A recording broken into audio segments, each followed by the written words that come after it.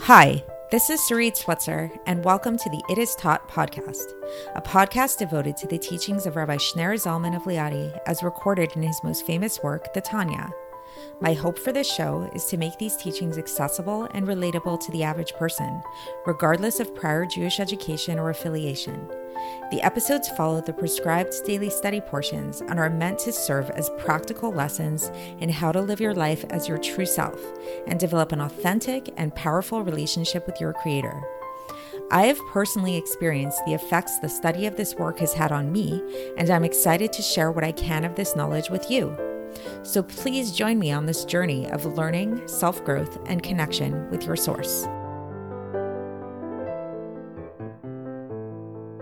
Hi, and welcome to the It Is Taught podcast. This is episode 327 for the 20th of Tishrei in a leap year. So perhaps the most misunderstood and yet most well-known quote from Friedrich Nietzsche, the German philosopher, is the phrase, God is dead. That's a phrase that he's very well known for. And people tend to misunderstand this phrase in thinking that what Nietzsche was doing when he said that is, or when he wrote that, is that he was asserting atheism. He was trying to prove atheism and how he didn't believe in God. When in fact, this isn't what he was doing at all. In asserting the phrase, God is dead, Nietzsche was actually lamenting the values of the West. And he was saying that the Enlightenment, the whole era of the Enlightenment and Western society actually made for a place where much of the sanctity that used to be around in the world was now gone, that people didn't hold anything sacred anymore, that religion, religious values and everything were dwindling, that society was collapsing in this way. And he was saying this in a way, it's like, if you look at the actual context with where this comes up, is it's in a speech made by a man who I believe is living in the forest, if I remember, who is in the beginning part of Thus Spoke Zarathustra, which is one of Nietzsche's most famous books.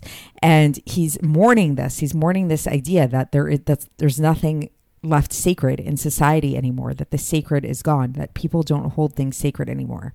So the reason why I bring this up today is because in today's Tanya, which is pretty short, we'll see that the Alter Rebbe, Lahavdil, right? I love Havdalas, of course, is actually lamenting the same concepts. The fact that people are not holding things sacred that they should be holding sacred. Namely, what? What is it that the Alter Rebbe is complaining about and calling to his Chassidim to hold sacred? Is what we've been learning in the past few episodes about this idea of 10 Jews gathered together.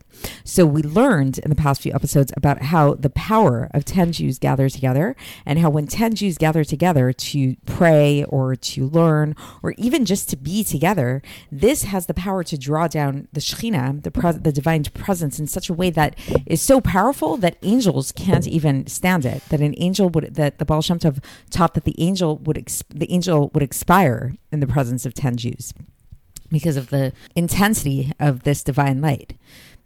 So with that being said, what we're going to be learning about today is the Alter Rebbe telling his Chassidim that thus, like with this in mind, he's very upset that what he finds is that when he goes to shul, when he sees different synagogues, he sees that people are treating this place very lightly. And before prayer, after prayer, people are just kind of like hanging out and speaking like very frivolous kind of words and not treating the space with the sanctity that it deserves and that it warrants. So today's Tanya is really a call to return to that sanctity, to return to a resurrection of that sanctity of the sacred, and of holding and recognizing the sacredness of 10 Jews being together. So let's get into the text and see how the Alter Rebbe explains this. And so for context, we are still in the middle of Epistle 23 of Igeres HaKodesh. And so the Alter Rebbe begins and he says, so thus, meaning keeping in mind everything we learned about thus far, and please go back and listen to previous episodes if you need to catch up. So the Alter Rebbe says that with all of this in mind, then it's very bad in my eyes that this thing that's happening under the sun, like this thing that's happening in broad daylight, he's using this poetic phrase. It comes from Eicha chapter 2, verse 17, where it says, Ma'aseh asher na'aseh tachat hashemesh. This that is being done under the sun. Something's happening in broad daylight that is upsetting the Alter Rebbe. What is it? He says, says, especially amongst my brethren and friends that come to God and drawing towards God. What does this mean? This means prayer. So it's specifically people who are coming together in order to pray, his chassidim that are coming to pray. And he sees that after prayer or before prayer, it becomes a moshav letzim, it's called in Hebrew, a company of scoffers, God forbid. So the Alter Rebbe is very upset by this, and he brings a teaching from Pirkei Avos to kind of berate the Chassidim in this way. He says that in Pirkei Avos, chapter 3, Mishnah 2, it's taught that two people that sit together, and if there are no words of Torah that are exchanged between them, this is considered the company of scoffers. So it's like basically any two people that come together, they should talk Torah. And so he says that now, if this is the case with two people, so imagine if we're talking now about 10 people, which we already learned about, that when there's 10 people, then the Shekhinah rests upon these 10 people. So if this 10 people becomes this company of scoffers, this Moshav Leitzim, then there's no greater insult and shaming of the Shekhinah than this, God forbid. And the Alter Rebbe says that we see that there's a teaching in the Gemara in Kedushin, page 31a, where the sages taught that if somebody commits a sin in private, then he's repulsing the feet of the Shekhinah, is the terminology that's used there, God forbid. So all the more so, if this is what happens if a person commits a sin in private, so what about if a person commits a sin in public?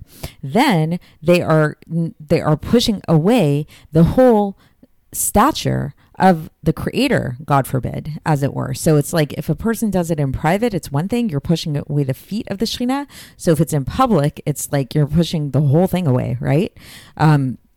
Because as it says, there's a teaching also in the Gemara in Sota, page 5a, where it says, En ani vehu yicholin nadur ba'olam, meaning Hashem is basically saying it's impossible for both me, meaning God, and him, meaning somebody who is a sinner, able to dwell in the same in the world. There's not enough space for both. It's like it's pick one or the other, So basically it's like if a person commits a sin, God forbid, what they're doing is they're literally pushing God out of the world, God forbid.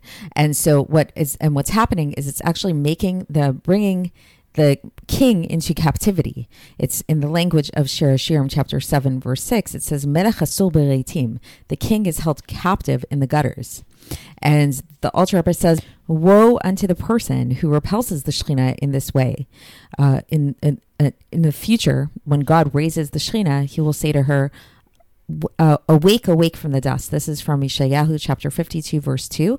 Hitznari ma'afar kumi gomer. So the Alter Rebbe is basically saying there's going to come a time when the Shekhinah is going to rise up from the dust and come out of exile. And he says the person who pushed away the Shekhinah, like woe unto him. So it's a warning here. And he said, and then the Alter Rebbe concludes and he says that there are three reasons why the Jews are stuck in exile. And then he cites two of them. He says that it's because they repulse the Shekhinah, they push away the Shekhinah, and because they shame the Shekhinah. And so basically, this is a big, big deal, is because of the shaming of the Shekhinah. So this is the section for today. And so again, the basic idea is just this return to sanctity, this acknowledgement of sanctity. That's the message of today, is the recognition that when you have 10 Jews who are together, especially if it's for prayer, especially if it's for learning, but even any time, it should not turn into just sitting around and talking frivolously, but rather you should always exchange words of Torah. You should always respect the sanctity of the space that you're in, because it is a very holy and sacred place. And even if there's just two Jews together, they should be exchanging words of Torah and not have it turn into a company of scoffers, so to speak.